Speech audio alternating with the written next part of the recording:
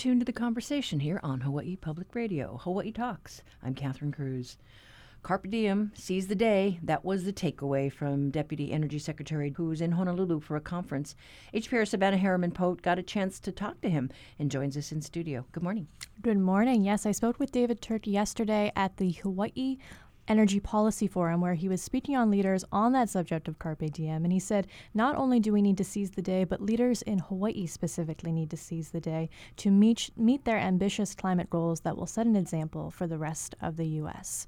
So the mood was one of, I would say, optimism, bordering on panic. There's a lot of money available right now, but maybe not for long. This is a unique moment in federal funding that's available to support Hawaii leadership. Turk actually called it a magic moment. The federal government now has a whole range of tools in the tool belt that we never had before because of the historic legislation that's been passed in Washington. And when I look at those tools in the tool belt in terms of the technology areas and what we can be bringing to the table, I think we can support Hawaii's leadership. And so it's not just the vision and the goals, it's executing in a way that works for Hawaiians first and foremost, but catalyzes broader change in the U.S. and around the world as well. But the key there is to act fast. And so how can the federal government help us here? Well, in his remarks, David Turk was big on praise, a little light on specifics. But we do know that the Inflation Reduction Act, of course, had historic funds set aside for clean energy, particularly billions of dollars in loans that were made available for new energy technology, as well as states who were looking to retool or replace old power plants that were coming offline to ensure that they're not being replaced with something that would emit more emissions. And there's also other funding that was available before the IRA. For instance, the Hawaii State Energy Office is tracking local programs that are using or are funded by the Infrastructure Investment and Jobs Act. A lot of that has to do with clean energy projects, some of them on a smaller, more local scale. And then one of the big points that David Turk brought up was that we need to bring manufacturing back to the United States for clean energy. We saw supply chains over the last 2 years that hampered a lot of products and projects here in Hawaii, and he's hoping that we can redirect the supply chain. So if it's not in Hawaii, David Green or Josh Green yesterday said he would jump for joy if we had manufacturing of these programs in Hawaii. But even if they're in the U.S., we would probably be able to move through that process a lot more quickly. And so, gosh, what else was his priority yesterday? Well, one thing he was very specific on was the need for manpower. We're trying to completely change over every aspect of our lives when we're considering clean energy and our goals for climate change. And so we need people who are trained to do that. We need people who are not just excited about the clean energy transition, but who have the skills to put it in place. Turk said that education is a crucial part of creating a workforce that can build our clean energy future. There is a passion and a commitment in this youngest generation that's inspiring. And what we, I think, need to do is help inform their career choices and help channel that for real-world impact, right? It's great to be passionate. It's phenomenal to see folks out there protesting and doing marches and other kinds of things and holding political leaders' feet to the fire. What we need to do is translate that into where does that impact real-world action? How do we accelerate the pace of what we need to be doing going forward? Yeah, we do want to see the young people passionate about what we can do to I guess, affect climate change. Yes, and it was exciting to be at the forum because it did take place on the University of Hawaii at Manoa's campus, and there were a lot of young people in attendance there who might be considering this as a path for their future. So there was support from the university, and the provost was in attendance and on a panel with David Turk about how we can be an educational hub for getting people excited, not just about research on clean energy transition, but the practicality and the infrastructure of clean energy. So that, I would say, was one of the most optimistic things about this forum, and then also capping off Climate Action Week, which this forum was a part of, looking at all of our objectives in terms of fighting climate change and how we can get young people more involved in the solutions. So how are we doing toward our goal? Well, it's always, one step forward, 2 steps back when you're talking about climate action. So yesterday, Clearway Energy actually just announced that there's another solar farm that has come online in central Oahu that is a large utility-scale solar and storage project that will help generate energy for folks here. And there are also new community-owned solar projects that were announced yesterday coming to Molokaʻi that could theoretically meet over 20% of Molokaʻi's energy needs. But when we're looking at early projections over the last year, 2022, we actually saw overall carbon emissions start to creep up. So again, that key is urgency. We don't have time to debate necessarily whether or not we need solutions. We need to identify and act upon solutions now. And that's what every policy leader, both at the state level and then also those who are participating nationally, said yesterday at the policy forum. So yeah, I can see that bit of panic, like, oh my gosh, we've got to really step this up. Absolutely. Okay. All righty, eat our Wheaties and let's get greener. All right, but thank you so much, Savannah. Of course. Happy Friday, Catherine. Yes, we have been talking with HPR Savannah Harriman-Pote about her coverage of the Deputy Energy Secretary who's in town this week. You can find her story online at hawaiipublicradio.org.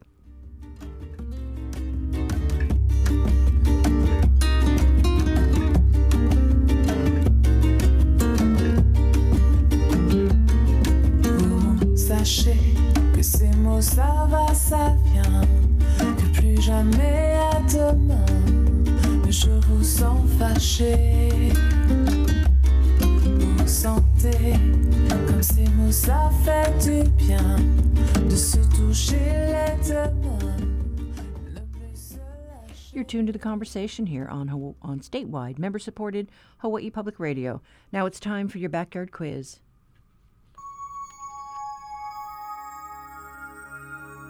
Oni hoa, ole hua, oni hau, o kaua, o ahu, o molokai, o lanai, o Maui, o kaho'olawe, o Hawaiʻi.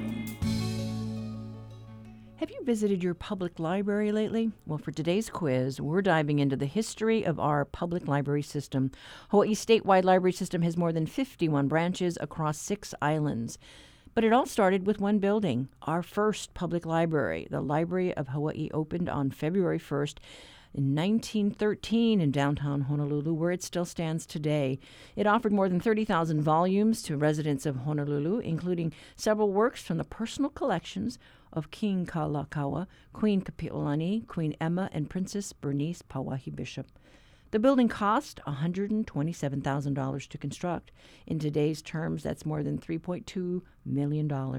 The territorial legislature contributed $27,000 to the library's construction, but the majority of the cost was covered by one individual. For today's quiz, we want to know what philanthropist donated $100,000 to construct the Library of Hawaii. Call 808-941-3689 or 877-941-3689 if you know the answer. The first one to get it right gets a reusable HPR tote bag.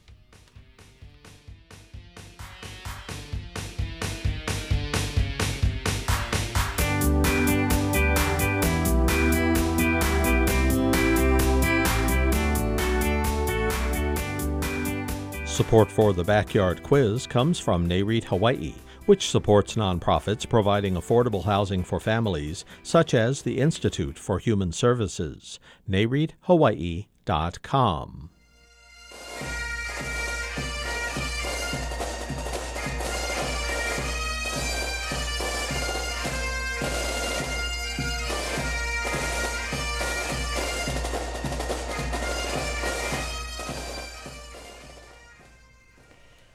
This month's burial of Abigail Kawānanakoa has taken a decade to prepare for.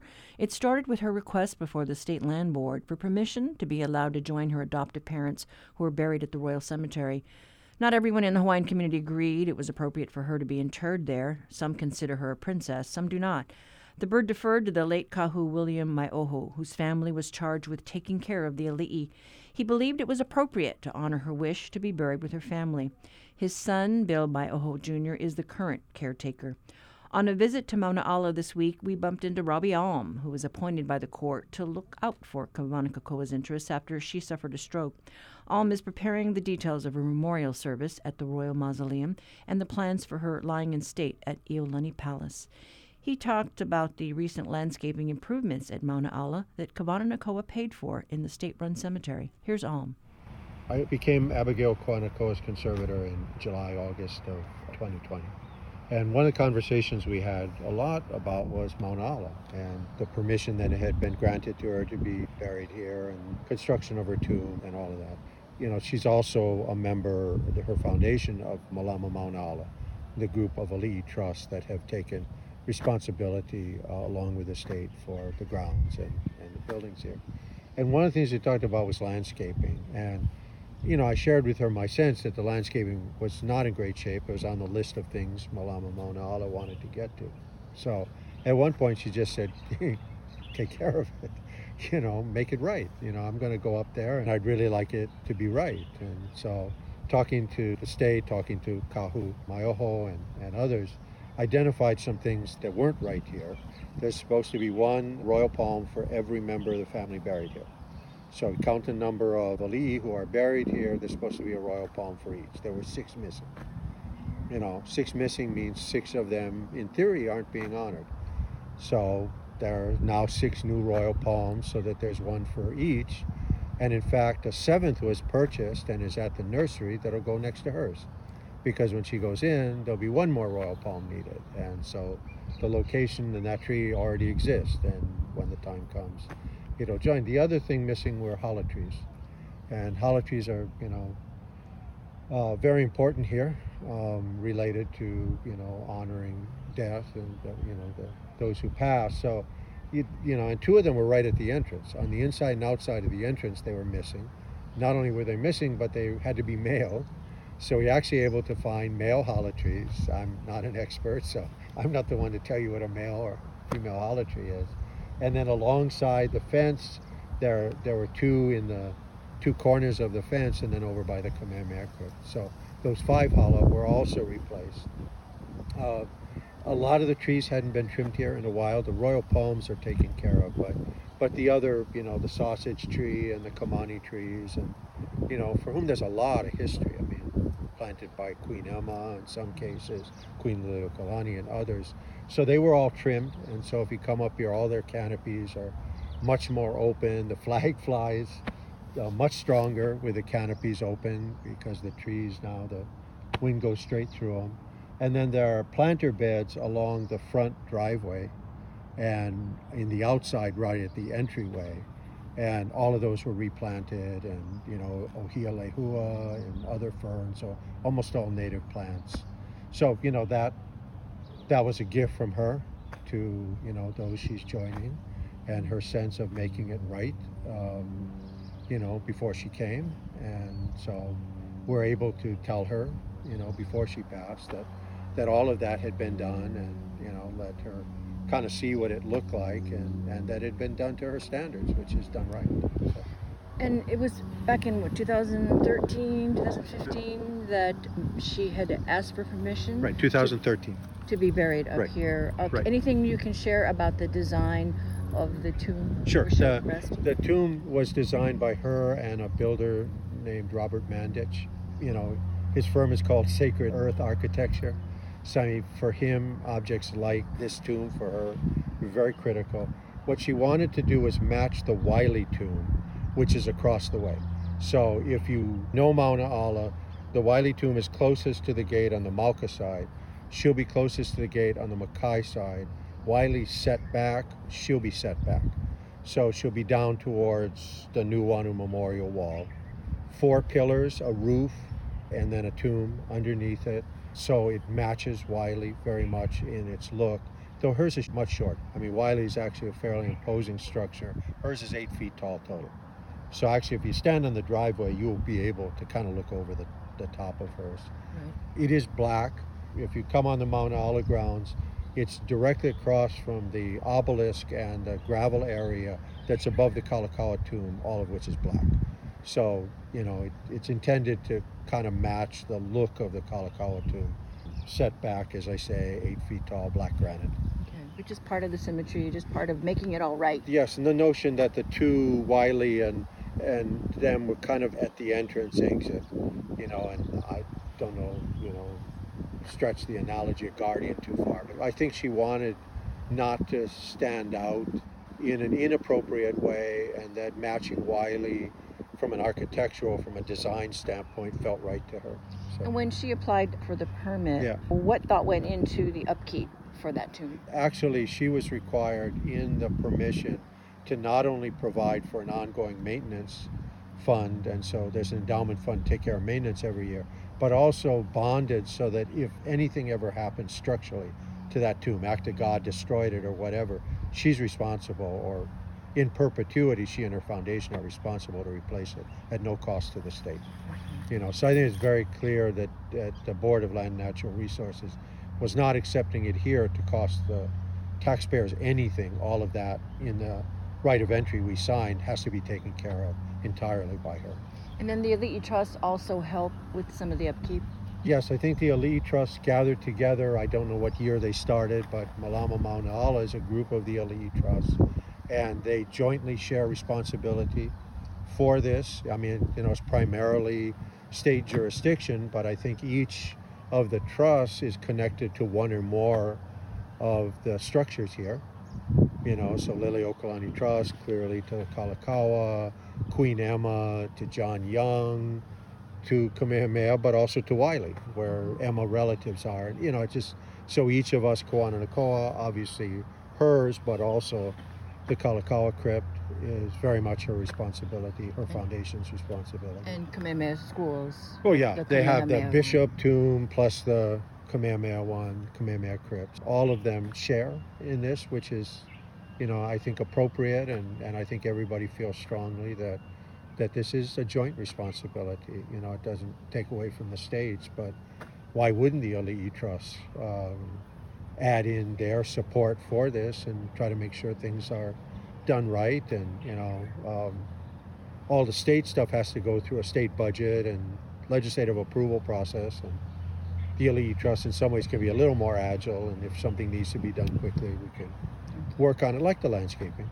and that was a gift from her, and then we could just do that with permission from the state and obviously from Kahu to come on and do the work. And he helped pick the plants and, was involved in the selection of all of that. So, I mean, I have to have great respect for Kahu Maioho and making sure this all fits with his sense of what's right. Make it right. Yeah. Mahalo. We've been hearing from Robbie Alm, a court-appointed conservator for the late Abigail Kawānanakoa. He's making the final arrangements for Kawānanakoa's memorial service. She will lie in state at Iolani Palace Sunday, the 22nd, with a special ceremony at Mauna Ala for an invitation-only gathering, as the cemetery chapel has very limited space. Construction on Kawānanakoa's tomb will take place following the Oni Pa'a ceremony on Tuesday. Members of the Hawaiian community traditionally gather at the cemetery and then march to Iolani Palace to mark the anniversary of the overthrow of the Hawaiian monarchy.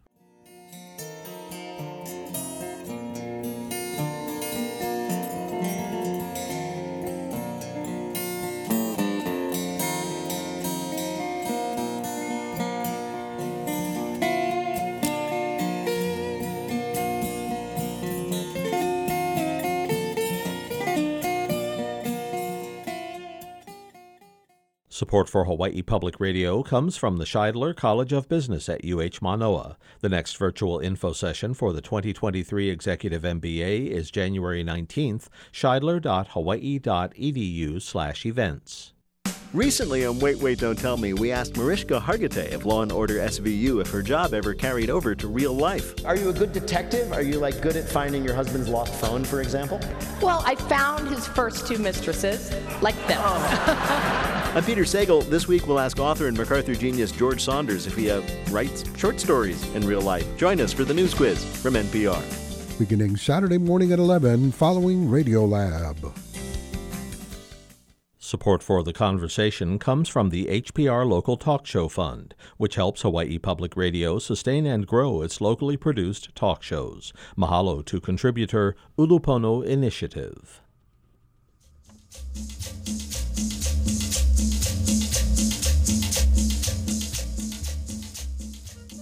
The state of the historic trees along Banyan Drive in Hilo on the island of Hawaii is the subject of today's reality check. Honolulu Civil Beat reporter Paula Dahman joins us today. Good morning.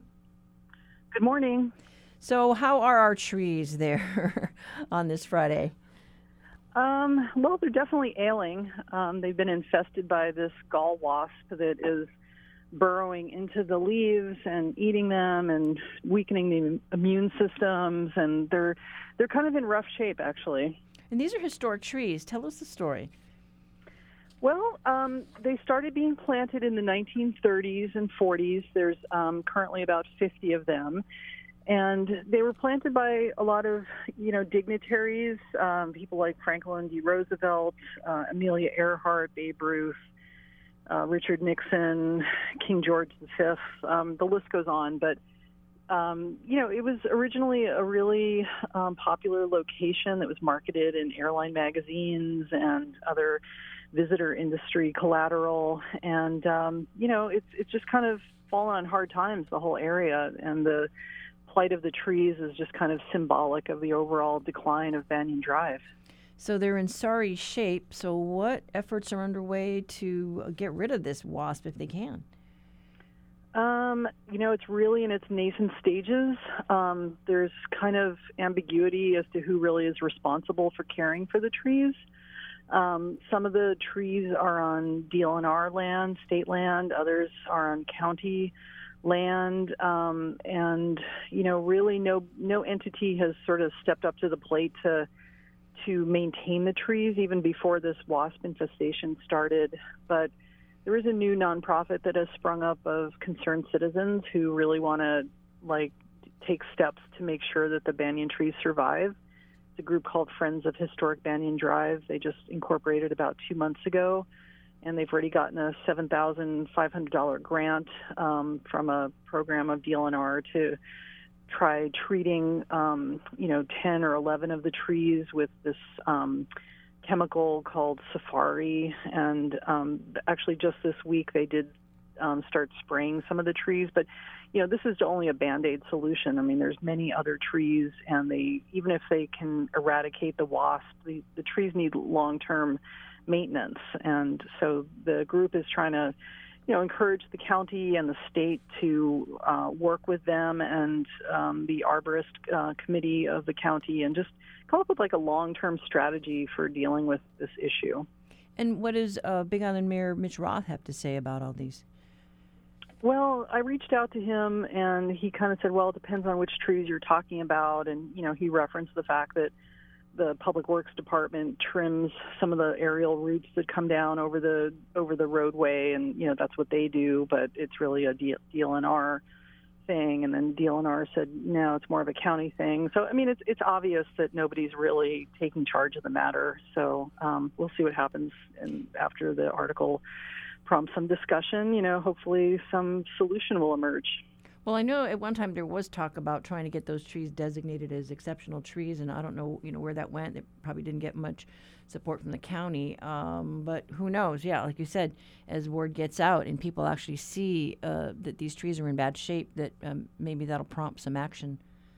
Yeah, well, the Outdoor Circle, which is a longtime environmental organization here in the state, they would like to see the entire stand of banyan trees down there designated as exceptional trees. And I think that was the plan years and years ago. I'm not sure how far it got, but apparently the documents that are associated with that, they burned in a fire years ago. And so they would like to revive that effort and get the trees designated as exceptional, and that would unlock, I think, some funding and some caretaking. And I think that might be part of the solution, ideally. Okay, well, we'll see what happens. But thank you, Paula.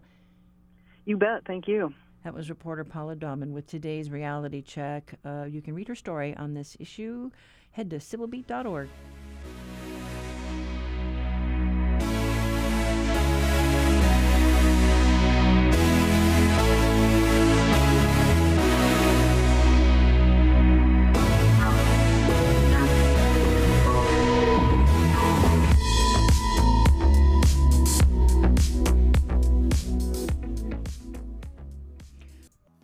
Support education reporting on HPR.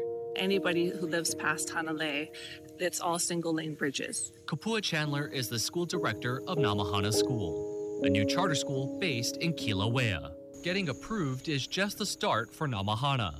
They still have to construct their facilities and get a long-term agreement with the state to operate.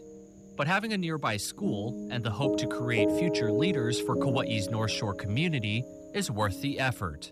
I think the power of our school and the beauty of our school is to be able to be one of those foundations in the community that really hold a place for the future generations. And it's really just a foundation that future generations will continue to build and build and build on. Chandler expects the school to open its doors in 2025. Donate today at hawaiipublicradio.org.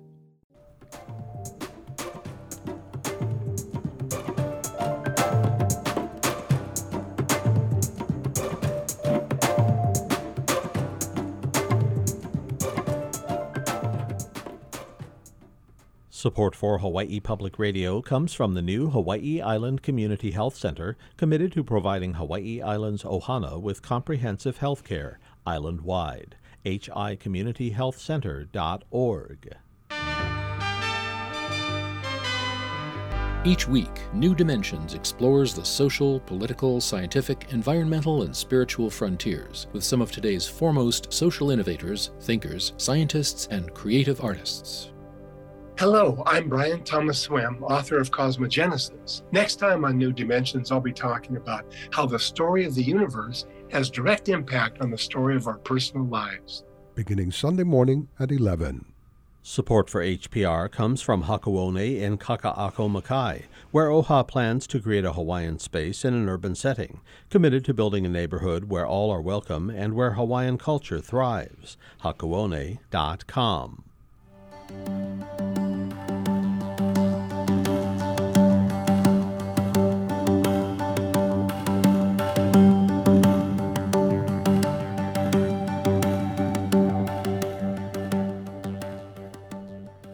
The first month of life for a species known as a day octopus is a bit of a mystery for scientists.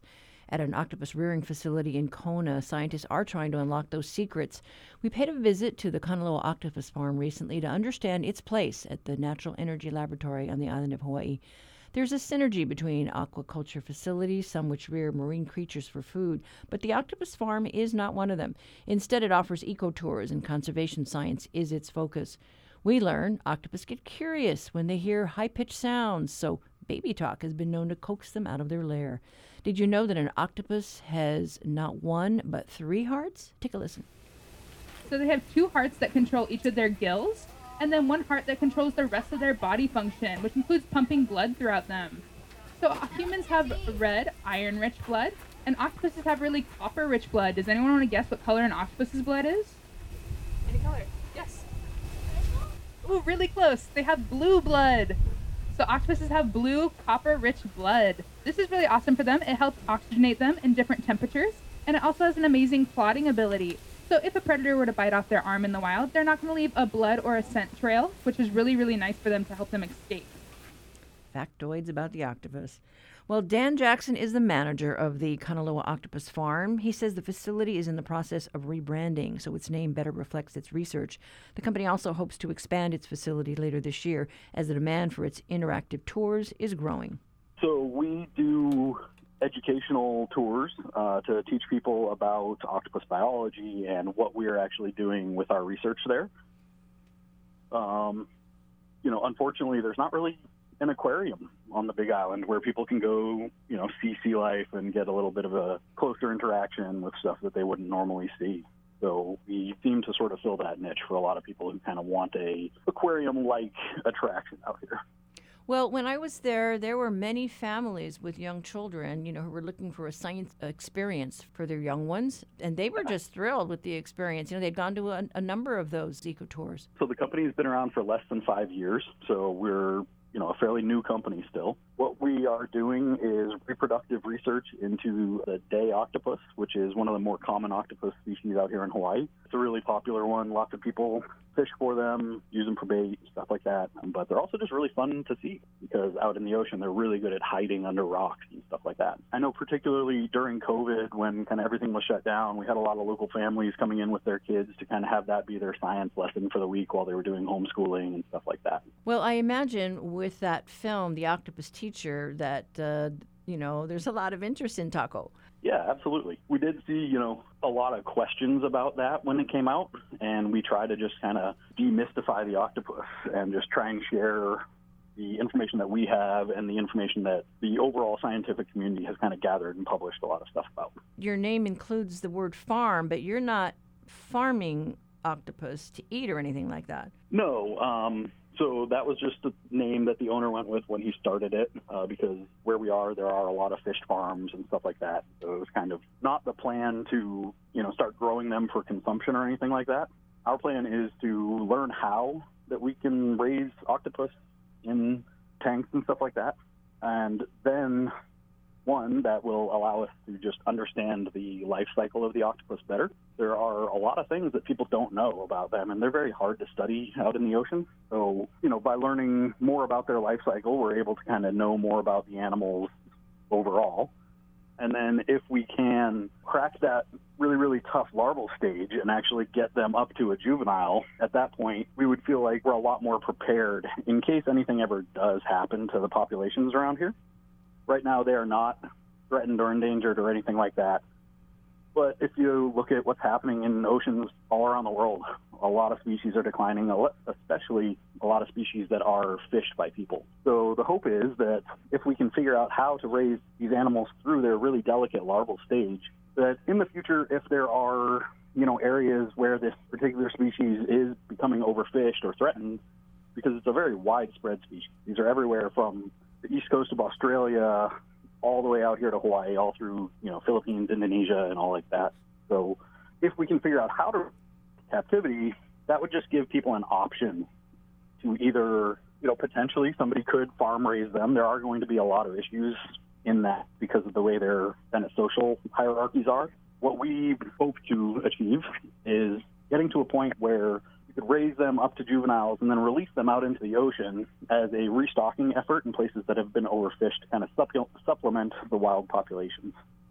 Well, I know when we've visited other places and talked to researchers, they mentioned that, there are places where, let's say, some of these species have been hit by a virus and maybe, a certain type of these marine creatures have been wiped out.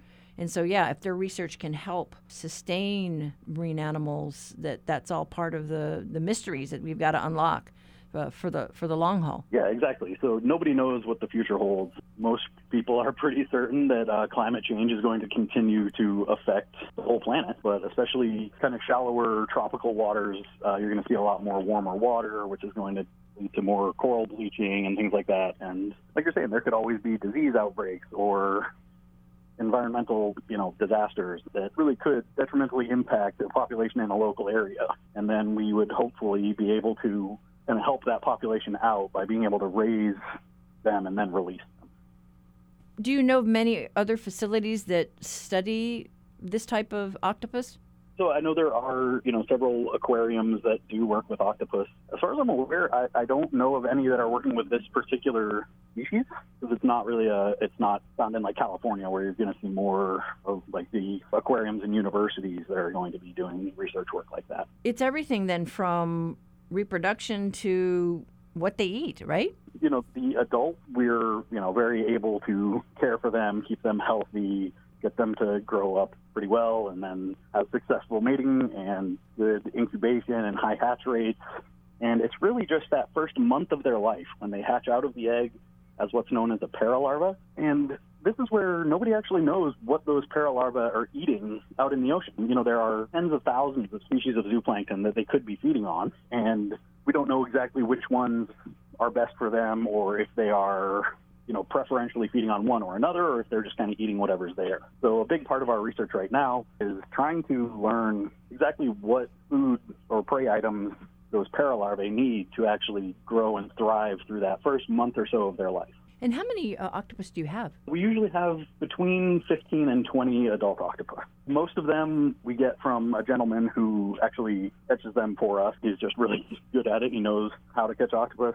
Some people can just find them better than others. But we also do get them from other companies down near us.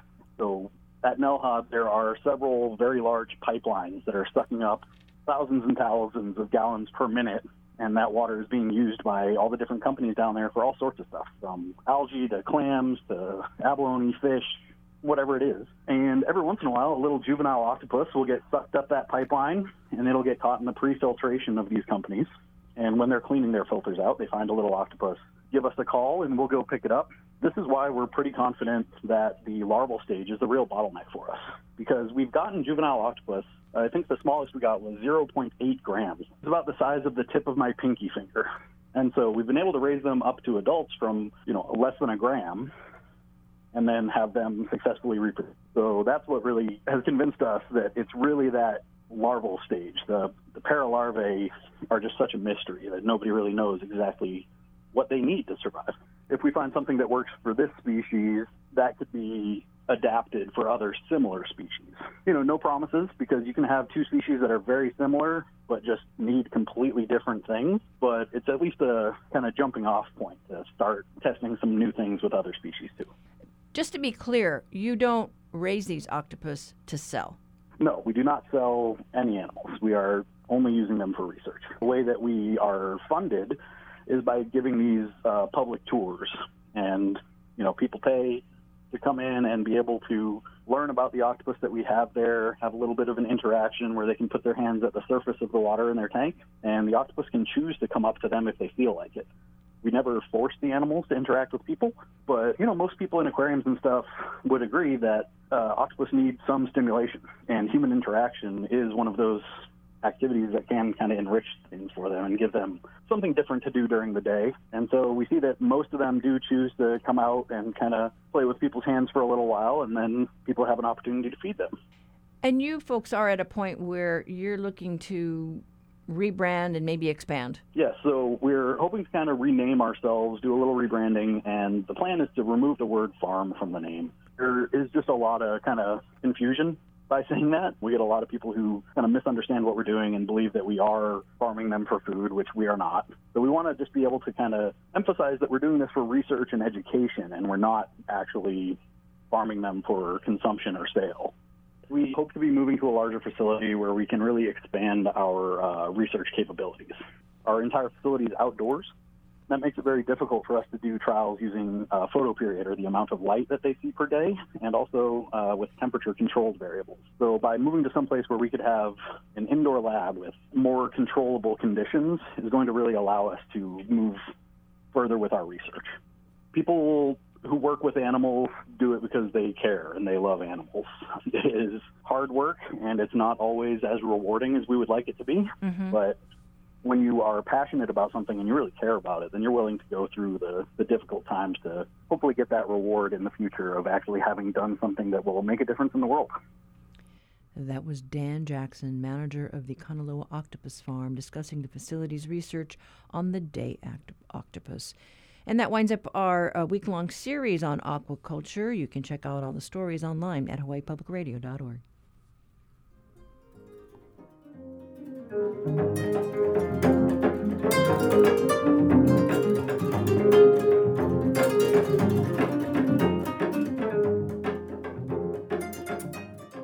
Support for HPR comes from Parker School in Waimea on Hawaii Island, committed to knowing, valuing, and nurturing each student with a kindergarten to grade 12 admissions open house January 21st. Registration at parkerschoolhawaii.org. For women who date men, the pursuit of pleasure isn't just personal. It's also a centuries-old political struggle. You're this modern woman who deserves pleasure, and yet there's so many factors that makes that not the case, from misogyny to internalized shame. Author Nona Willis-Aronowitz on her book, Bad Sex. Next time on It's Been a Minute from NPR. Beginning Saturday at noon following Wait, Wait, Don't Tell Me. Support for the conversation comes from the HPR Local Talk Show Fund, which helps Hawaii Public Radio sustain and grow its locally produced talk shows. Mahalo to contributor Honolulu Waldorf School.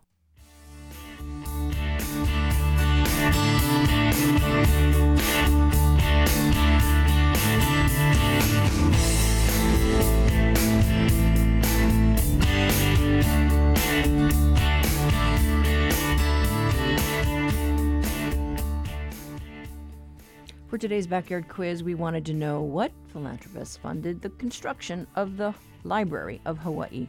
The gentleman in question never set foot in the islands. In fact, he was born nearly 7,000 miles away in Fife, Scotland.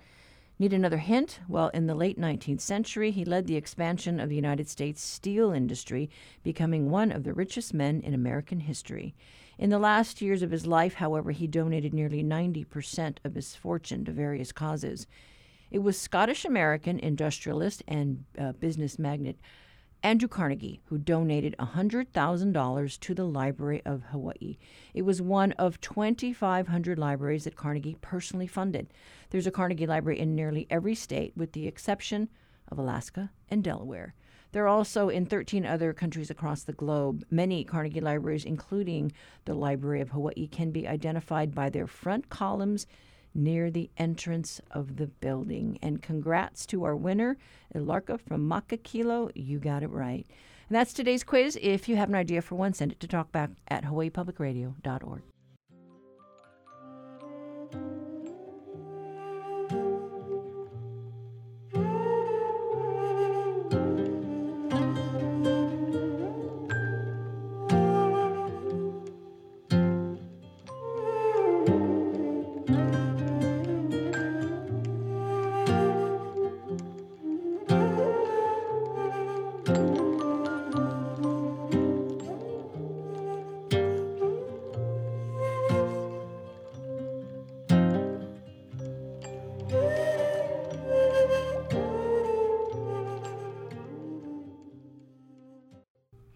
Calling all fans of South Asian cinema, the Doris Duke Theater at the Honolulu Museum of Art kicked off the new year with its annual Bollywood and South Asia Film Festival. The lineup includes Mira Nair's groundbreaking 1991 classic Mississippi Masala, recently restored in 4K, showing on the big screen. The Conversations Lillian Song sat down with University of Hawaii Associate Professor Sai Padodika to talk about the joy of sharing culture through movies. My master's degree is in film studies, German film studies, but I've always done film analysis and worked on Hindi cinema and Marathi cinema. South Asia in general has more than 400 languages. So you have to understand that South Asia is such a region of such variety and diversity. So it's been my intention, and I have been pushing the museum also to include various different films. So not just kind of blockbuster Bollywood, but to bring Hindi movies and also gradually regional language movies or films that have really excellent content that people don't get to see necessarily on, let's say, Netflix or Amazon Prime. So we try to always bring films that are unusual, that people haven't seen, but they're actually worth seeing on the big screen, and show the variety of South Asian films to Honolulu audiences, to Hawaii audiences. It's been a pleasure to do that. And on tap this time around, there will be... It's a very eclectic collection. The one blockbuster that has just come out in India is called Circus, with like the biggest names in Bollywood right now. But also Mississippi Masala, which is a classic, which is sort of making a comeback at this festival. I saw a screenshot on the festival website, and I swear it looked like a young Denzel Washington. But then I was like, no, it can't be Denzel. And then Sarah Fang, who oversees the Doris Duke Theater, she confirmed that's Denzel Washington, yes. This is a film by Meera Nair, who has a very prominent presence in the South Asian film history, and especially in the diaspora. And this film features Sarita Chaudhary, who people actually have seen in many other movies since, and Denzel Washington. And it's a story about Sarita Chaudhary's character, her family coming to Mississippi from Uganda, and sort of cross-cultural, cross-race relationships, love, and what all that means to personal and cultural identities and cross-cultural relationships and being global citizens. So it's a very important movie in the issues that are being talked about, especially in Hawaii and also globally. It's a classic by Meera Nair. Okay. And you said you did really want to make a point of not just focusing on Bollywood, but really opening up audiences' vistas to what's out there for South Asia film. We have a couple of very interesting films. For example, Fire in the Mountains or Liar's Dice. They're both filmed in the mountains, in the mountainous regions of South Asia, so in North India and Nepal. Very picturesque, snowy mountains of the Himalaya region. And they are very intense stories, especially of women looking, searching for either something that they have lost or something that they're looking to make meaning out of in their life. And very sort of intense dramas about their searches for themselves and for their loved ones. As I was saying before, these are movies that are not easily available, for example, on Netflix or elsewhere, but they are definitely worth watching on big screen because they have stunning cinematography and beautiful landscapes that usually people are craving to see, and they don't necessarily see such landscapes in very popular or blockbuster movies that have come to be associated with what Bollywood is. And that is what moviegoers who seek out film festivals are also tapping into. You guys did the hard work. I know that for me, when I go to these movies, I also love the exposure to the culture through the music and the soundtrack. If it has a very strong soundtrack, that also leaves with me after the film is shown. Yeah, you'll get a variety of soundtracks. For example, the big blockbuster will always obviously bring popular numbers that people dance to, but these more intense movies also bring these kind of melancholy kind of instrumental music that runs in the background. So not necessarily a big dance number, but definitely something that leaves you emotionally responsive. Yeah. It's that connection, and everything resonates. The visuals, the oral, that always really stays with me. You definitely have a wide gamut of film. Yes. What is Four Samosas about? I love food. Four Samosas is a hilarious comedy, and it has a very indie and hilariously funny feel to it. So I definitely recommend Four Samosas. It's a little story of people trying to pull off a heist. Yeah. Okay, you got me intrigued there. And we also have Last Film Show. Last Film Show has been making the rounds of various festivals. And it is something like sort of reminded me of Cinema Paradiso, also of this little kid who's losing himself in film history, really, and trying to enjoy the various moments that really speak to him visually. So, yeah. Okay, well, Saeed, apart from being the organizer, you're also going to be performing for the festival closing event, Maya? Yes. So I am a graduate faculty in theatre and dance, and in the dance department, I teach Bollywood dance as a credit class. And I've been dancing in the community also in Honolulu for about 10 years or so. And Maya is the finale of the Bollywood Film Festival, in which it's an eclectic collection. I bring the students that I've had and also guest artists in and outside of UH to perform various different dances and music renditions. So we have, for example, very fast and catchy and very popular Bollywood numbers. We have Indian folk dances, group dances. We also have sort of a couple of devotional pieces that are part of Indian folk festivals. We have a cello solo rendition. Definitely, I can't forget that there'll be two performers who will perform Bharatanatyam. It's a South Indian classical dance. So you have a wide range from Indian classical dances, folk dances, with students, guest artists, and a wide variety of performers. So people who are there for the first time ever seeing this kind of dance, you're really helping them get a taste, like a little sampler. Yeah, I think my shows, I have always aimed toward bringing various artists from the community together and trying to see how we can have musical and movement conversations with each other.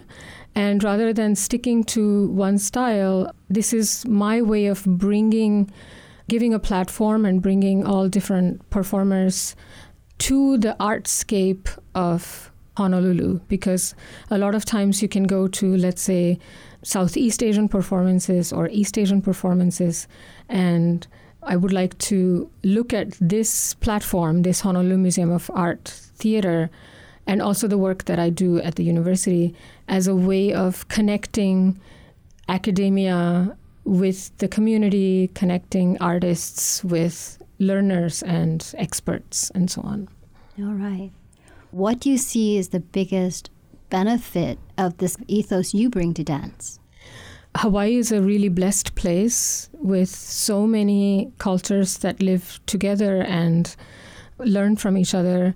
When I lived on the continental U.S., on mainland, I remember coming here and realizing so many art forms that I had not heard of or seen, and it was a magical place to come to. And I feel like my job is to bring the different things that people don't know and help them fill in the gaps, kind of make a wider and more artistic or more vibrant picture of South Asia and make it bigger and bigger in their hearts and minds and hips to contribute actually to the eclectic artscape that Hawaii is in a very emotional and grateful way. I always connect dance with mental health, and a lot of times my students tell me that this class is a little oasis of joy for them in their otherwise stressful life. And in my own life, dance has really elevated me from traumatic experiences or stressful periods of my life where movement and self-expression and joy is what is really at the forefront of Indian Bollywood dances, folk dances. There's a sense of community. There's a sense of not being intimidated by perfection, but rather really being joyous about expressing yourself, even in your face. So even facial expressions are part of dancing as well. Just looking at art and looking at performances and then coming on stage and performing yourself has had such a both empowering and joyous effect on not just me, but so many people who have seen and danced with us.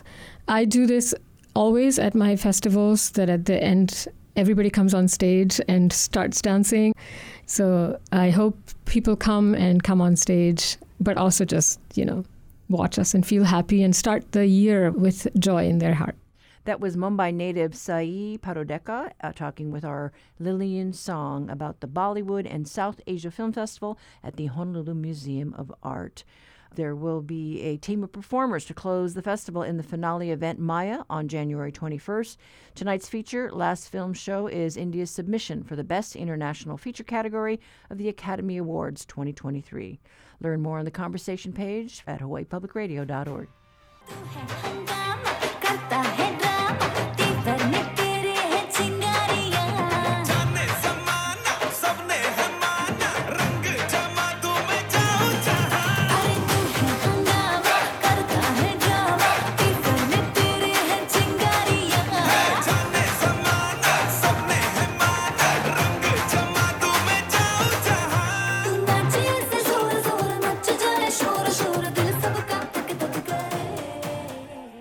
Okay, well, that is it for this Aloha Friday. We'll be back on Tuesday to survey the tax landscape as the new legislative session prepares to kick off. Our program is produced by Russell Subiano, Lillian Song, Savannah Harriman-Pote, and Stephanie Hahn. Our backyard quiz is thanks to John DeMello, and our theme music courtesy of Gypsy 808. I'm Catherine Cruz. Join us on Tuesday. Pick up the conversation.